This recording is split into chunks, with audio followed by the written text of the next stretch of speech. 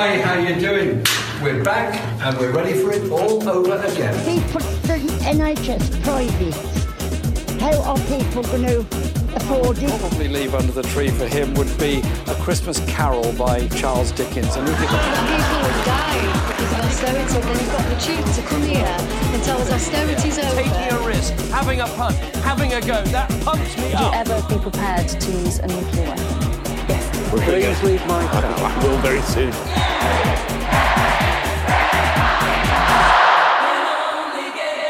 Hello and welcome to ACFM, the home of the weird left. My name is Keir Milburn, and today I'm joined by my two rather infused friends, Nadia Idle. Hello. And Jeremy Gilbert. Hello. And today we're going to talk about what else? The election. An election special, just what you've been waiting for. Nadia, why are we talking about the election? What's it got to do with acid Corbynism, acid communism, as if we didn't know? Okay, this is a really important moment. This is a moment where there's a lot at stake. I'd like us to talk about that a bit, and there's a lot happening emotionally. When the Boris Johnson prorogation thing happened, it was like, fuck, this is a moment. And I was literally like 12 hours away from dressing up with a group of people as French revolutionaries and like wheeling down some like French Revolution props, like down to Downing Street, etc. And it felt like a moment where we could do that. And you know, we make jokes about off with our heads and whatever, that sort of stuff. And then it kind of fizzled away, and it again became the sort of space where you didn't think that there was that energy.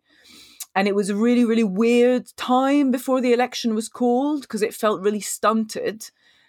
And now that the election is called, it's like there's an actual timeline and there's a purpose, and it's really chaotic, and there's a lot of people trying really hard to win this on all the different levels, but it feels so real. I mean, you can't say it's boring. This is not a boring time to be alive in Britain. And if you're feeling bored, we can make an acid argument that there's something else that's going on. I think, and maybe let's engage with that later. Yeah, I agree. That's a chaotic. You shouldn't be bored. This is a chaotic start, but you know, there's a lot of chaos going on in my brain. But I feel well. I feel absolutely knackered, but I feel well because it's like, yeah, come on, like we're gonna give this everything we've got. You know, I mean? I agree with you. Let's talk about how we're feeling, because I've got to admit that the period before the election was called, I was sort of gripped with anxiety all the time. And I basically didn't know. I mean, it didn't make any difference whether I knew or not, but I just didn't know whether Corbyn should go for an election or not go for an election. Honestly, the day it was called, the day after it was called, I reckon, my mood completely flipped. And you just basically, there was this huge burst of enthusiasm on the left. And then you started to see the first sort of pictures of people, of mass, the amount of people out canvassing, basically. And, you know, you'd hear reports of like 200 people in Manchester turning up to get persuasive conversation trainings. It's the same in Leeds, actually. They had 150 people turned up to this hall. They literally had to shut the doors because they couldn't get any more people in, and it was getting to be a fire hazard, you know. And the atmosphere seemed to have flipped really quickly to one of like almost euphoria. It's a weird one. And my mood lightened straight away at that point, you know. Whether that's just fooling myself, who knows? But I just No. I don't think it is. I don't think it is because like, you know, then you start to see like hints that the things that you always knew, which is, you know, that basically the contemporary Labour Party is at a massive disadvantage when there's not an election going on, because then the focus shifts when there's not an election going on. You know, the media frames everything. The focus is on Downing Street, where we can basically do nothing. And then as soon as it flips into an election mode or something like that, even the prorogation actually seemed to flip it as well. And even though that wasn't an election mode, but the focus moved outside of Parliament, and outside of Parliament is, of course, the only place where, you know, the streets, the doorstep. That's the only place where the contemporary Labour Party has the advantage, has the edge. But I also think what's really significant is like, you mentioned the kind of terrain that we're working in, Jeremy. Not Jeremy, actually. I think it was you, Keir, who said, like, it's scorched careful, earth. Maddie, careful. Don't get this wrong. One of you blokes, anyway, mentioned scorched earth, like that compared to other places in Europe and the world in terms of sociality and in terms of like collectivity, like the UK is in a really kind of atomized, individualized, like consumerized, like subjectivities, like that's where people are. So when you have something where there's a massive surge of like, here comes everyone, and like, who are all of these people? And like, whoa, those feelings you get from, like in the last election, I don't know whether it was Newcastle, and then there was another one in Leeds, I think you were talking about, Keir, where there was all of these people like clambering up the hill, etc. Yeah. And you just like hordes of people that, the mainstream media definitely don't want those images. Although I don't like using that term mainstream media because it's also partly conspiratorial, but like the media doesn't want to show those images because regardless of the content of what those people were doing, that elicits a certain response in other human beings when, especially in the rain in the UK, there's a lot of people having fun together. Like, that's significant. And so, of course, like, there's such a contrast between the pre-election and now sort of the in-election period when there's just big groups of people doing things together, like organizing together. It's fundamentally different to how it is before.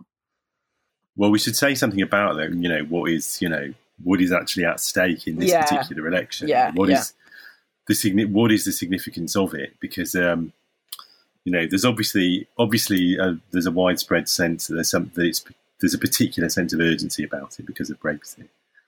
Because even people who want the kind of left Brexit think that you're not going to get that if Johnson wins the election. And it's going to be some sort of crisis. But is it like significant? Is it a particularly significant election in other ways? I mean, it seems like it is to an extent because, this was already starting with May, but it seems like they really have. It seems like the Tories, at least for now, they really have abandoned austerity and pretty much abandoned neoliberalism as a policy programme. They're talking about, it seems to me they are struggling to figure out how to basically say they're going to spend loads of money, but do so in a way which is still characteristically right-wing. But they will always say that in an election period. If you're the sitting government, they don't. That's the thing.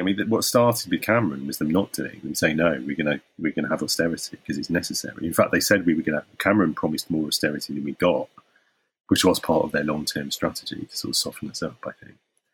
But I think nobody has any clue. You're right that nobody has any clue what they will actually do in government. They clearly don't have any clue what they'll actually do in government if they win. We're speaking and the manifesto hasn't come out, but we're pretty sure we know what's going to happen if Corbyn gets in. Or we at least know the direction of travel that they want to that the Corbyn and John McDonnell want to move in, right? And there's lots and lots of new ideas coming out on the left. That's where all the intellectual energy is, and there's basically no intellectual energy and no ideas coming out on the right or the centre. Although the Lib Dems did come out with the skills wallet the other day. Yeah, but the skills wallet is just straight out of the thick of it, isn't it? It is a parody of a kind of Blairite, technocratic, centrist policy. Absolutely is a parody. It totally is. It sounds like the sort of policy they'd invent in a taxi when the main policy announcement's been cancelled. They have to come up with something. What's the name of that BBC programme that was about the Olympics? 2012. Yeah, 2012. It's the same. It is straight out of that vein satire. And those are all satires of the political class, which I've argued lots of times was sort of fundamental to neoliberalism and its hegemony. And really the thing that's changed since 2008 is their crisis. The fact that they have no solutions and no way of maintaining their authority. And like you mentioned before, Jeremy, I think this idea that like the centrists just don't understand. They just don't understand that 2008 happened, and they've just things aren't going their way, and they don't understand why. It's one thing to reflect on. I think that if it wasn't for Brexit, I think Labour would have a really significant poll lead. Yeah. It's part of our problem. Brexit is really not. It is really distorting the whole debate because there is there is a big swathe of kind of old people, especially, who just think Brexit is the only issue we're thinking about, and it's defining everything. Whereas I think if it weren't for Brexit, then if it was just a question of who has the platform that actually commands support. It's interesting. I don't know, because, I mean, okay, going back to the question of, like, why is this a significant election? Okay, Brexit is one part of it, but the other part of it is that when was the last time you had the two main parties so massively polarised in terms of policy? Like, massively polarised. Like, the things that the Labour Party is offering are not the things that the Conservative Party are offering. The people that the Conservative Party is looking to speak to are not the people that the Labour Party is looking to speak to, in terms of, like, the 1% and the 99%, not the spin around it, but, like, the reality of it. I mean, it's just totally different. These are two completely different parties. This is not, 1996, 1997, when everyone was moving towards the centre. Like, we've got two fundamentally different parties, and that's why it is a genuine, like, in most seats where it's, and obviously we've got this electoral system that makes it, it's first past the post, etc., which means that not everyone has the same weight in their vote, but you're choosing between two very different parties when you're going to vote, and a lot of voters make up their mind, like, that evening or that night or that morning, and that's why the canvassing is really important, which we'll get to later. Do you know what I mean? Regardless of the spin. Well, that's true, but I think that also sort of, I mean, in a way that speaks to, some of what we were already talking about, and this analysis made by Andy Beckett in his piece in The Guardian last week about the complete collapse of sort of the Conservative Party just as all the political right, really, as an intellectual project. And Andy said, I thought he said quite persuasively, actually, but it might not. It could turn out this isn't the big election. That's why I think it could turn out. It could turn out that this election, whatever the outcome, is completely distorted by Brexit, and it's only after Brexit that we're going to get the really decisive one that really sees the kind of that finally sees the decisive shift away from neoliberalism and its legacy. I think that is. It's possible that that's actually where we're at, even though we don't know. I've heard you say this before, Jeremy, and I think that's a really important view, but I also partly want to ignore it because I can't operate on that level for the next 4 weeks. Do you know what I mean? Like, I think this is the thing, is that we've just got to operate as if, like, we're giving it everything now. Do you? I mean, I agree. We have to give it everything now, but that doesn't. I think we've got to say, that's whether. Even if the recovery of the left is a much more long-term project, like, this is a crucial episode. Yeah. How we do now, whether or not Labour forms a government after the election. In fact, to be honest, I would say, really, whether or not Labour forms a government after the election is not the most important thing in the medium term. The most important thing is how successful are we in building up the left's forces and making gains for the left, and we're doing that anyway. We're in the process of doing that in a really significant way, no matter what happens. And it's really obvious, for example, that the composition of the Parliamentary Labour Party is going to be radically different after this election, like, no matter what happens, actually, in terms of who forms the government. And that's a huge thing, I think. Before we shift onto that, though, because I think we'd also want to talk about, like, the effects of this, like, so many people getting persuasive conversation training, and, the way, how on it groups like Momentum are this time around compared to 2017. I think that will have a big effect, actually. Creating a sort of cadre of people who are, who are skilled up. I think that's going to have a really big effect, no matter what happens on December the 12th. But there are other things which are lining up, which do make this potentially really, really important election. And one of them is that, this collapse of the right as an intellectual project, that is not, that's going on. That's a worldwide phenomena. Right. And so one of the other things we've got going on is, there's going to be a US presidential election. And so if you sort of think, oh, well, Corbyn could actually be prime minister by Christmas, Bernie Sanders could be Prime Minister. Corbyn and Bernie, come on. Yeah, match made in heaven. But basically, straight away, it makes you think of a sort of Reagan-Thatcher sort of inflection point in world history. Do you know what I mean? Now, it may well not turn out to be that way, and it may well turn out to be there isn't an inflection point towards the left, because, what we also see is the reaction of the right. There's a huge amount of there's coups and violent struggle back, push back towards any potential on the left around the world at the moment. So it's an inflection point. We don't know which way it's going to go. But that is what seems to add an extra impetus for this being a really important one, because Corbyn doing very, very well in this election, Labour doing very, very well in this election, could have an influence on the way, on things such as the US presidential election. Perhaps that's overstating it, but the sense that, in fact, the left is a viable and for European groups as well, and to give energy to European movements. I mean, the fact that consistently, whenever I speak to anyone who's from other European countries, and they're just like, yeah, we're looking to you because you're like the biggest left organization in the Western world or whatever, 500,000 people, is a lot of people, to be members of an organization. And it's a moment.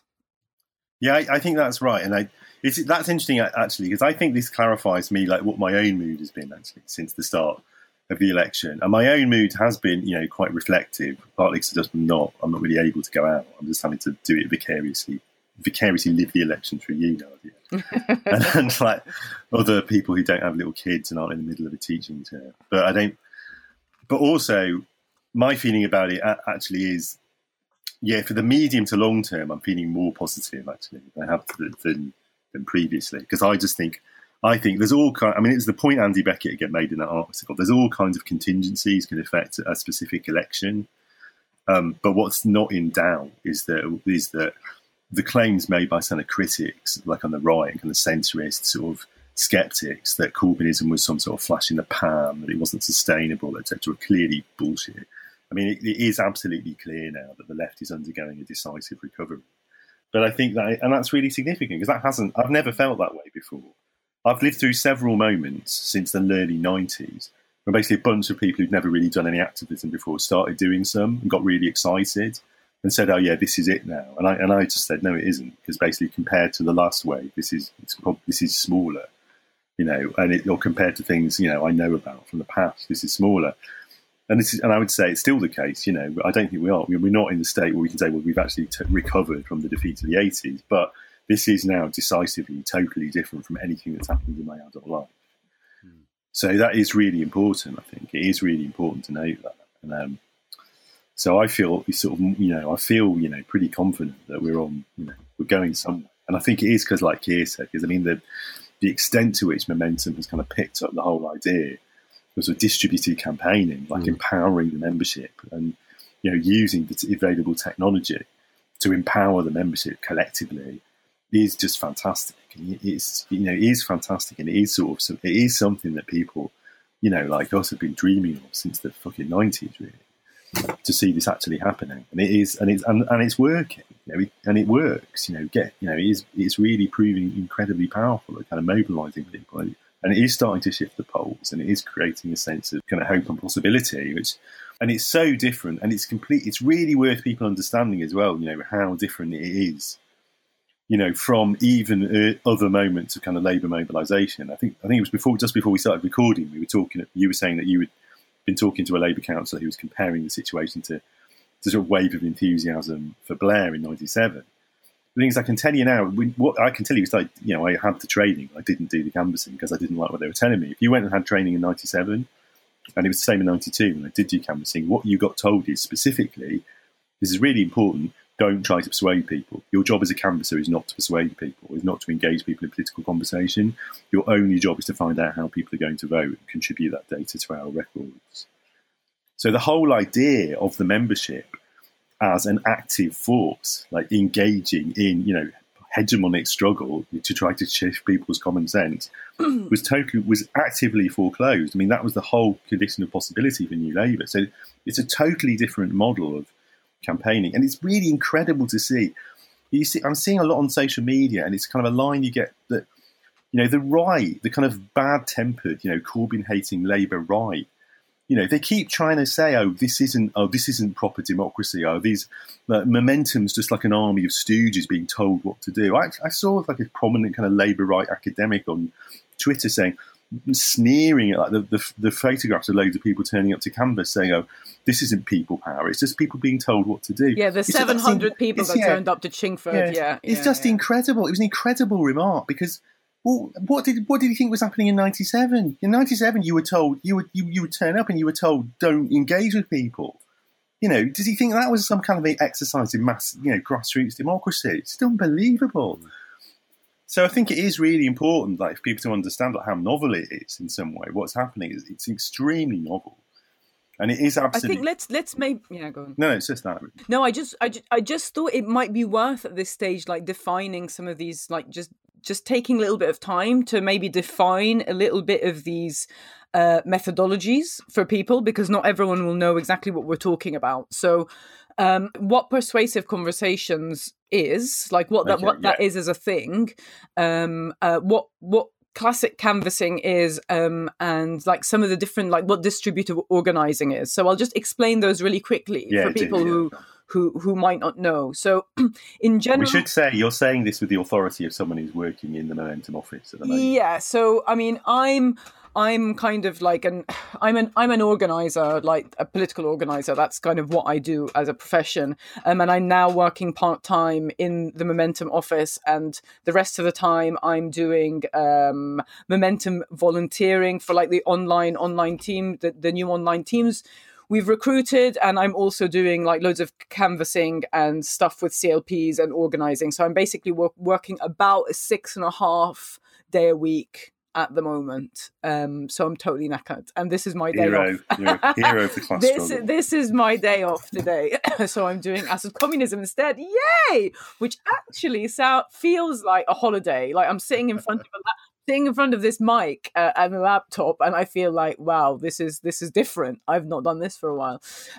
Right. Okay. So generally, when we're talking about in an election period, we talk about canvassing. Like Jeremy said, we're talking about people going and knocking on doors, and you are collecting data, and you're collecting data, and that data goes back to the board runner, i.e. one of your group of 4, and that data is whether that person at that door is voting Labour, is not voting Labour, is not undecided, whether they are a Labour voter and need a postal vote, etc. And what that does is it then means that the campaign from the perspective of that CLP or that marginal, i.e. a seat that Labour is either defending or is trying to gain, knows which doors they're going to knock on the election day, which is called Get Out the Vote, which is another campaign which is done on the day to make sure that all of those people have voted. That is like that's standard. Yeah, that still needs to happen. Like that information is really, really important because it's a technical exercise. Now, the difference is between the way Momentum does things and the kind of school of thought and kind of very classic, narrow-minded way of understanding what canvassing is what we're talking about in terms of this persuasive conversation. So persuasive conversations is literally a workshop that Momentum and the community organising unit, the amazing community organising unit in the Labour Party are doing all around the country at the moment to train people on how to have persuasive conversations on the doorstep. And the reason why, I mean, this is like a completely like acid thing for me and like 100% in the middle of our like acid school of thought. And we'll get to that in a minute, sorry. But what's important about that is you're basically understanding, this is the kind of important bit for me, is that there is a cost to not being a nice person on the doorstep as well. It's not just about how do you convince that person on a doorstep to vote Labour, but how do you have that sort of conversation that's going to change their mind even about the Labour Party. Now, I happen to be someone who's like very highly skilled in this area, and and I'm a woman and I wear a bright pink jacket whenever I go canvassing. Not everyone has a bright pink jacket, and not everybody is a woman, and not everybody can go hi and kind of speak in the way that I do, and you shouldn't be expected to. But I've been canvassing for the last 3 weeks, maybe 2-3 times a week, and 99% of the conversations that I've had have been good. I've had people say to me things like, wow, I've never met a Jeremy Corbyn supporter. It's been really nice to talk to you. I've had people say, you've made me change my mind. I've had people say, I'm definitely a Tory voter, but it's really nice to speak to you. I'll think about this thing you said about the NHS. Like, that's the stuff that's going to win us the election. Like, that's really, really important stuff. And not only is it the content, like I said, it's the fact that a lot of people will make a decision on how they vote based on the last person they've spoken to. People don't live in our political world. People be like, well, the last person I spoke to was a Labour person. They seemed all right. I'll vote for Labour. Like, that's the sort of stuff. So sorry, that's me slightly going off there. But persuasive conversations is basically these trainings telling people, how do you conduct yourself to convince people? And also, of course, the authenticity of it. And this is the bit that really, really gets to me. It's like, if you don't believe we're going to win, like, don't go out canvassing, honestly. You have to believe it, because then when somebody says something to you that's total rubbish, I mean, I have red lines. If somebody says to me, I don't like Corbyn's Brexit policy, that's fine. We can have a conversation about it. If somebody says to me, Corbyn is a racist, I won't accept that. And you shouldn't accept that sort of stuff. Like, and people are waiting to hear from one person, which they've not managed to have a conversation with, like, for the last 3 months. They want one person to be like, no, you're wrong. And you'll be surprised how well people react to that. It'll be like, oh yeah, thanks for correcting me. Or I've just never had a chance to have that conversation. This stuff, like, really, really, really matters. So that's persuasive conversations. We've talked about canvassing. Distributed organising, just very quickly, is a model that was used in the Bernie Sanders campaign and the Medicare for All with the National Nurses United, which are kind of this amazing union of nurses in the States, which have gone taking Medicare for All, which is the US campaign for universal healthcare. It's still below par compared to what we have on the NHS.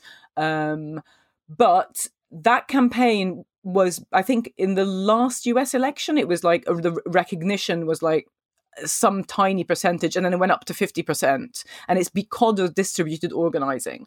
And the way distributed organizing works is you basically recruit a huge number of volunteers, and you're clear about the aims of the campaign, but then the volunteers are given the same responsibility as the staff members and are allowed to go out and basically make the campaign work in terms of whether it's writing scripts for calling or like writing guides for canvassing or all the other bits that are part of a campaign, whether it's an election campaign or not. And it means that basically you're taking away this hierarchy and you're giving people the agency to do things, but while everyone's all on the same page. So Momentum is now running distributed organizing. I'm not going to give away like all of our tactics on air, but basically like there are thousands, it's not a joke. Like there are thousands of people that have signed up for this stuff. And I mean, the systems can barely cope. I mean, that's one of the reasons why we've been slow in getting back to some people. But there are thousands of people who have signed up to do all of the various things. It's more than heartwarming. It's like, wow, I don't know how to describe it really. That's the sort of stuff that makes me able to do what I'm doing. So I hope that's a useful explanation. Yeah, it is, but we should also talk about that because there's a wave of the campaign which is even further more decentralized than that, right? So there's been a series of initiatives. Like you two must have seen this Tory story, #Tory story thing that was going on, and that started totally spontaneously. Basically, a friend of mine, Jacob, just saw somebody had just written up a handwritten note, about the circumstances they were in, basically. Really classic testimony sort of thing. They've just written it up and stuck it on a bus stop saying, I can't remember, I think it might have been about, the difficulty of accessing healthcare. Or it might even, I think it was somebody who said, look, I work 2 jobs. I just keep my head above water. Yeah. Got all of these problems going on. I don't know how much more I can take of this. Do you know what I mean? I just need you to vote Labour. Do you know what I mean? And it was pretty moving. And so he took a photograph of that. And then other people saw it and started putting up their own just handwritten note about look, this is where I'm at. And I also need you to vote Labour. And people started calling it Tory stories, # Tory stories. It started trending a couple of days ago. And, it's very similar to a Tumblr called We Are the 99%, which took off around the Occupy Wall Street days, where people were doing the same thing, holding up, bits of cardboard with their story written on it. I found it really powerful, basically. And that's just something that happens almost, basically spontaneously with just a model in the background, But it happens also. It's picked up on and it's amplified because of the moment and because of the mood. Yes, definitely. Yeah. And what it does say and why it's so exciting is it's that authenticity thing. It's like the antithesis of the kind of Blairite, corporate NGO type model of this kind of top down, media savvy, whatever crap, which well, it's not even Blairite. It's just the way things are done under neoliberalism now, where, you go up the underground in London or whatever, and all of these ads and just ad speak, talking total crap and whatever. And then you have a campaign about something that's about people's lives. It's genuinely about people's lives, and it plugs into the election, which is what the election should be about the 320,000 homeless people, 4.1 million children underneath the poverty line in one of the richest countries in the world. That's what the election should be about. Yeah. But of course, it's not. It's about other issues which have been abstracted, and about party infighting. That's how it's being spun, as opposed to about the real things. And that's what Tory Story has been really good for. Can I just mention one more thing as well about what the election is about and what it should be about? It's because I got a train up to Leeds on the weekend, and it was delayed by 2 hours. Loads of trains cancelled because of the floods. People crammed onto this, crammed onto these every space of the trains. Do you know what I mean? Everyone treating each other with respect and all that sort of stuff. And just outside, I just could not believe the size of the floods that had happened in the north of the Midlands, and then up to Sheffield in particular. It was just unbelievable. It was honestly mile after mile after mile of flooded land. It was complete, and I started getting really annoyed, basically, because I was going, why is this not what the election's about? This is, basically we're having a major national disaster linked to climate change in the period just after we've had Extinction Rebellion, just after we've had this whole cycle of school student strikes around the climate. You know what I mean? But basically, I was really annoyed at the Green Party because they're not making it their number one priority. They're not making this the climate change elections. They're sort of going along with the Brexit Remain sort of election. I think obviously within the Greens, there's a bit of there's quite a lot of tension about this election, and people sort of push back at me a bit and saying it's not fair to say that Greens aren't concentrating about it. There's a battle going on in the Greens about what we should be talking about. But I think it's much simpler than that. I think it's outside the M25. No one gives a fuck. Yeah, I mean, there is that going on. Yeah. I think the it's as if the north of the M25 does not exist. I mean, it's not even it's the Midlands included. I mean that north south things in terms of power and what's on people's radar. I mean, if Westminster was flooded or Tunbridge Wells or something. Let's be honest about it. It will, if it was Oxford that was half underwater, then suddenly it would have been people gave a shit about climate change. People listening outside the UK, the M25 is basically the giant ring road that goes all around London. Yes, thank you. If you talk about being outside the M25, you mean outside London. Yeah. I'd be interested to hear from people about what's coming up if it's affecting what's coming up on the doorsteps out in those northern constituencies. Yeah. Because I haven't really heard it. Have you heard anything about that, Nadia? No. Are people who are actually being flooded? Because that is happening in some.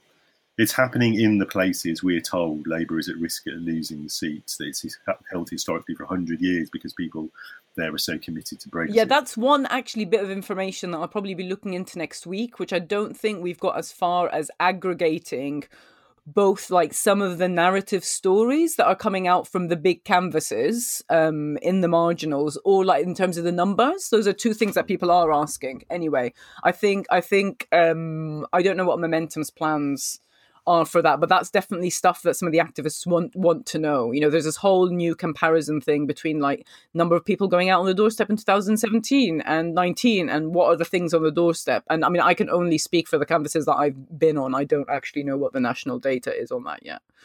It could well be that it has no effect at the moment because, like, you know, you have disruption, and it's really extreme disruption in those areas, but that has to be, you know, has to be linked to a cause. I know in some way we link it to climate change, but, you know, especially in Sheffield, it's also to do with grouse hunting, to be honest, right? Where they have to burn the moors every year to make it amenable to grouse hunting, which means that a huge amount of like the natural absorption of upland areas gets burnt away every year, basically, and all that water floods down into Sheffield. It's a really big problem up the Calder Valley as well, up in Hebden Bridge and all of those sort of areas. Do you know what I mean? Well, that's very interesting. I didn't know that. It's me and Jeremy going, we're within the M25. We had no idea. Do you not have moorlands in London? What's a moor? Yeah, I always try and get my grouse from there. Yeah. Sustainable grouse. Yeah. I think grouse for Corbyn. That's what we need to start. You've heard of grime for Corbyn, but now there's grouse for Corbyn. So there's it's an interesting question then, isn't there? So what, if anything, has changed since 2017? Yeah. Because I'm not really. My sense is that in a way, not much has changed. In terms of what? The campaign or the reality? Well, in terms of the dynamics of the election, the campaign. I mean, you know, the people, the Corbyn skeptic commentariat kept telling us, it's not going to be like 2017. There's no way this is going to be anything like 2017. And there is a significant difference at the start of the campaign. The Lib Dems seem to have, at least by the start of the campaign, had accumulated a lot of support from hardcore Remainerists. Mm. I think it's a much harder campaign. But apart from that, let's talk about that. I mean, but on the other hand, the campaign does appear to be following a very similar pattern to the last one. Given that we were told by commentators it couldn't possibly follow a similar pattern again. Mm. So, I mean, we're recording 1 week into the official election campaign, and, you know, the polls seem to be shifting, you know, a few points a week, which is pretty, you know, in our favour from a pretty low point. But, yeah. I mean, I think you should talk more about why it's harder now, because obviously the big thing that's changed is the recovery of the Liberal Democrats, isn't it? Yeah, I mean, I feel like the anti-Corbyn, like the relentless anti-Corbyn attack has really infiltrated people's minds, I would say. Mm. Right. And I think it's on and this is why Momentum's energy is really important, because the people who are coming from the Momentum background into the training and onto canvases have that steadfastness inside them. They're not surrounded by either right-wing Labour people or other people who are like, yeah, I mean, maybe, you know, Corbyn's not that great, or maybe he just is a bit of a racist, or maybe he is a terrorist sympathiser. I mean, I can feel my blood boiling just as I'm saying those words, because you literally have people say things to you that they were not saying in 2017. I'm not saying this is the overwhelming experience. My overwhelming canvass experience, even here in the kind of conservative suburbs, conservative with a small c, so has been positive. But you do have people coming up with absolute shit, and it is shit, and it's wrong about Corbyn that we didn't have in 2017. Like, we just didn't have that with, like, you've got Leavers saying that he's too Remainy. You've got Remainers saying that he's too Levy.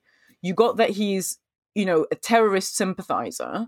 You've got pictures of him going around on the internet with his face on top of Osama bin Laden. Like, you have ridiculous stuff that is going on that is because the stakes are so high. Like, if Labour wins, if this Labour Party wins the election, yeah, go on. No, I got to admit, I mean, I do remember most of that from the 2017 election. I think it's... Really? Yeah, definitely. I don't. I remember the level of hysteria in the press was, if anything, a little bit higher than now, it's particularly towards the end, and we're only getting into this now. I'm sure. I think that's true. Right. Sure, there's levels of hysteria to dredge yet. But, sorry, Gary. Have you been canvassing, both of you? No. Okay. My sense is from just chatting to people is that the hysteria levels in the press went up to absolute maximum in 2017. Like there was no higher they can ever get. I think certainly amongst that constituency, very fanatically pro-Remain, who really don't understand what Brexit is about and just know they don't want it to happen. And a lot of whom did go for Corbyn because the Lib Dems seemed to be finished, and they thought we would be. And also they thought that Brexit was a done deal, that it was just a question of whether it would be a really bad Brexit or not. A lot of them who voted for Labour in 2017, a lot of the anti-Semitism stuff, the stuff about somehow Brexit being Corbyn's fault. I think my sense it has penetrated into a lot of minds. They're basically thick middle class people who actually believe what people like Jonathan Friedland say to them. They have been hearing the same stuff from those people for more than 2 years, and they don't hear any critique of it. Yeah. The critique of that stuff from people like us doesn't penetrate their little worlds. And I think, and I think that does, that is what explains the sort of recovery of the Lib Dems. But the sort of recovery of the Lib Dems, I think, is worth talking about because it's part of this bigger process, really, of the sort of crisis of neoliberalism that basically, and the crisis of that kind of neoliberal political class. And that basically, that kind of centrist, technocratic, former neoliberal politics, which is now just sort of nostalgic for the long 90s, has pretty much been driven out of both the Conservative and Labour parties. Where it had a very comfortable home, in the form of Cameronism and Blairism, until recently. And the Lib Dems, who are a sort of constant floating signifier of British politics, I think, really. They're a sort of institutional space that will just absorb whatever is being excluded from the other main parties at any given moment. Dirty sponge. So, in the early 2000s, they become, basically the party of the left, for a few years, because there isn't any other party of the left. Now, the way I keep putting it to people, Swinton is just beside their leader, has become absolutely, she's become deranged with excitement at the prospect that she might get the job now, and Liberal Democrats might now get the job of representing, that kind of elite, technocratic, sort of centre-right neoliberalism, which has been kind of pushed out of all the other parties. Right, yeah. But that creates a really problematic dynamic because there's a lot of those kind of, sort of classic sort of 50-something, very affluent, people who did really well out of Blairism in the 90s, who really don't want to be told that all that stuff is over and it's not coming back. The Lib Dems now seem like a very attractive prospect for them because they're basically telling them, yeah, it can all come back if you vote for us by some fucking magic. Mm. At the World Transformed this year, me and a couple of mates invented this game called The First 100 Days. We got asked to do it by the World Transformed, actually. And so it's sort of like a scenario planning game about how you respond, what would happen in the first 100 days of a Corbyn government, what sort of attacks might they come under, and how might ordinary people and social movements respond to those. And we've been contacted by a group called the Ella Baker Organising Society, saying, look, we need you to write that up, etc., because if Corbyn wins, we're going to try and roll that out around the country. That is the sort of thing we need to do. We need to be getting people to engage with, with this sort of strategic thinking about, okay, we've got here, how do we move somewhere else? How do we get to the next place? Do you know what I mean? I think you're completely right, and I think that the games you've been organising, I think, are a really nice example of something that sort of sits in between sort of just classic, political education and pedagogy, for which, as I always say, I think there is a really important place, and, just sort of festival culture and just celebratory, ways of creating collective joy. And I think it is really stressing the extent to which, sort of cultural innovation and forms of collective, ways of articulating collective joy have been a really important part of the campaign, haven't they? And to be honest, though, like the 5-week sort of, or like the election timeline, even from like before the official election campaigning started, really focuses that.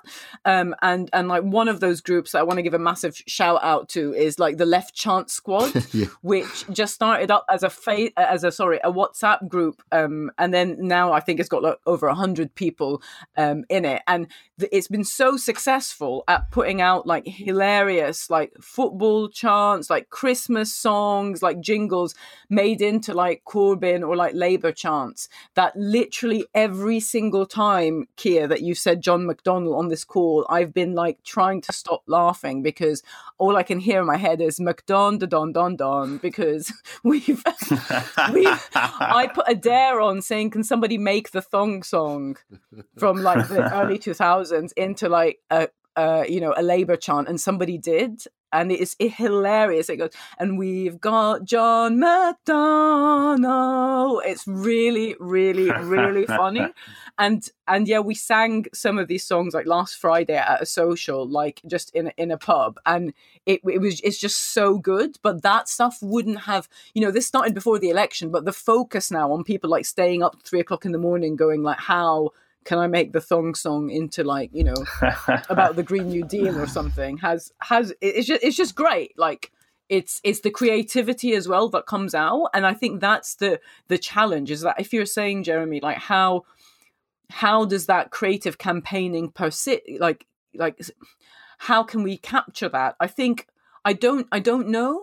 Like, I don't know that there is a mechanism to make sure that it doesn't dissipate and go away. I think the fact that, the Left Chant Squad songbook now exists in, printed format, and other people have it, and, we can pass it round is like important, but I don't know if you can keep the energy. I don't know. I genuinely don't know. Well, I think it's a good example, actually. Just publishing the songbook is a really good development.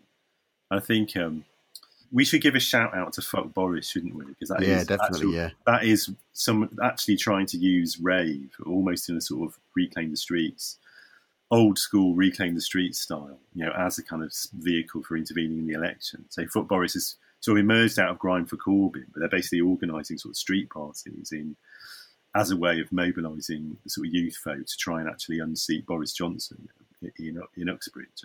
That's right, isn't it? In all the marginals. So check them out, and it's FCK. One thing I want to mention is I haven't been out canvassing yet. I'm going to go this week. Yeah, everyone go canvassing. Seriously, everyone do canvassing. I'm definitely going to go. But my, I know exactly when I'm going to do my most canvassing. It'll be between the 24th of November and I think the 5th of December, because I'm going to be on strike. The UCU have called a strike. I know there's moves afoot to sort of like momentum to try to like, get people strike canvassing fund. Yeah, now. People trying to get people, to go visit the picket lines, and then go from the picket lines to go canvassing, etc. But that's a way to free my time up, to not go on strike. Yeah, it is a way to free your time up. But that's the stuff that's been actually really, really creative. It's the ways that people have been trying to find, like Momentum had launched this Labour Legends thing, and I think people have signed up to take I don't know, something like 1,000 weeks of, collectively it's like 1,000 weeks off work. Collectively, it's more than 1,000. It's tens of thousands. Maybe. Hang on, about 1,000. It's about 1,000. No, just go on talking. Don't worry. But people are trying to organise that sort of thing. It's like, how do we get people to marginals? Like, if people are on strike, like, how can we facilitate that? So there's also a massive logistics job. It's not, what's needed is not just the creativity, is also in the logistics. It's not just not everyone can canvass, and that's why people are doing calling, which is not the same as phone banking. Can I say, like, texting, like research and whatever, and Momentum is organising all of these teams, but it's also people who are organising exactly stuff like that. It's like, what do we do with the people on strike? How do we make it easy for them to go canvassing or for them to do something else? And that's where there's a lot of the creativity as well, and it's been really nice to see people step up with the skills and the capacity that they've had. Which is going to be different for different people. There's loads of disabled people who are unable to leave their house that are doing amazing work towards this election. Yeah, I think that it is amazing, and to me, I think it is really remarkable the extent to which all this is being facilitated by sort of mobile and platform technologies, like they're being used in really creative ways. Just partly why. I mean, for me, the latest wave of kind of very pessimistic commentary on things like social media, which is obviously justified in many ways, is still quite problematic because it's so obvious that this stuff is. I mean, this is the sort of democratic promise of the internet that. We were first promised in the early 90s, and then we kept being told, it not happened, it was all bollocks. And actually, I mean, it's very, very complicated. Obviously, there are also terrible things about a world ruled by Facebook, but all of this is now doable. Like, all of this kind of horizontal and distributed organisation is now being facilitated by the use of these technologies in a way which is really remarkable. I mean, we're really milking Facebook and WhatsApp now, especially. And it is being... I would say, but also other technologies. You're right. I mean, yeah. Well, it's a combination of the big platforms and having our own kind of custom tech, isn't it? Which I think is obviously sort of crucial, but I think it is really, really exciting. With the face-to-face as well, it's almost like almost everyone who's involved, I would hope, or I think, they are less isolated than they were a few weeks ago, and that and the kind of understanding of there's a percentage of either face-to-face with potential voters or face-to-face with other Labour people or like face-to-face with like community people around logistics. There's more people are having more meaningful interaction, and I think that is like a really, really, really important thing and a really acid thing to bring about. It's the digital facilitating the analog, isn't it? Rather than replacing. Yes, exactly. So it's less moaning on the internet, basically. Yeah. So it's precisely the analogy of me like organising a party where I've used the internet to get the records, but we're playing them on a turntable. Yeah. to a room full of real people. Yeah. Well, let's make clear to people, if people want to get involved in any of the forms of organising Nadia was talking about, which is really easy. There's a range of options and ways to get involved, many of which include things you can do from the comfort of your own home. If, like me, you would do anything for the socialist cause except go and talk to people. And those are, and so if you just go to the Momentum website, sign up to the Momentum email list. I'd go one better than that. What the movement needs is for everyone to step up one level. So I don't expect people to be doing what I'm doing, which is probably like, I don't know, level 9 out of 10. But if you're not doing anything, then we need you to get to level 1. And there's something for everyone, but we literally need everyone who is, sympathetic to a world that is based on justice and not like the elites running the country. Like, we need everyone to step up one, not someone else like you. So this is like, I'm great. Level 2, here I come. All right, so we leave it. Are we not going to go out on a chant, Keir? Are we just going to make a really awkward chant? The one you were talking about earlier, Keir, was the "When I read the manifesto, I go out of my head. I just can't get enough. I just can't get enough. I just love it." It goes like this: Red Labour's manifesto sent me out of my head. I just can't get enough. I just can't get enough. Want a 3-day weekend or a Green New Deal instead? I just can't get enough. I just can't get enough. Let's have the both of them. Fuck private schools as well, because I just can't seem to get enough. It's so good. Just vote Labour. Red Labour's manifesto sent me out of my head. I just can't get enough. I just can't get enough. Want a 3-day weekend or a Green New Deal instead? I just can't get enough. I just can't get enough. Let's have the both of them. Fuck private schools as well, because I just can't seem to get enough.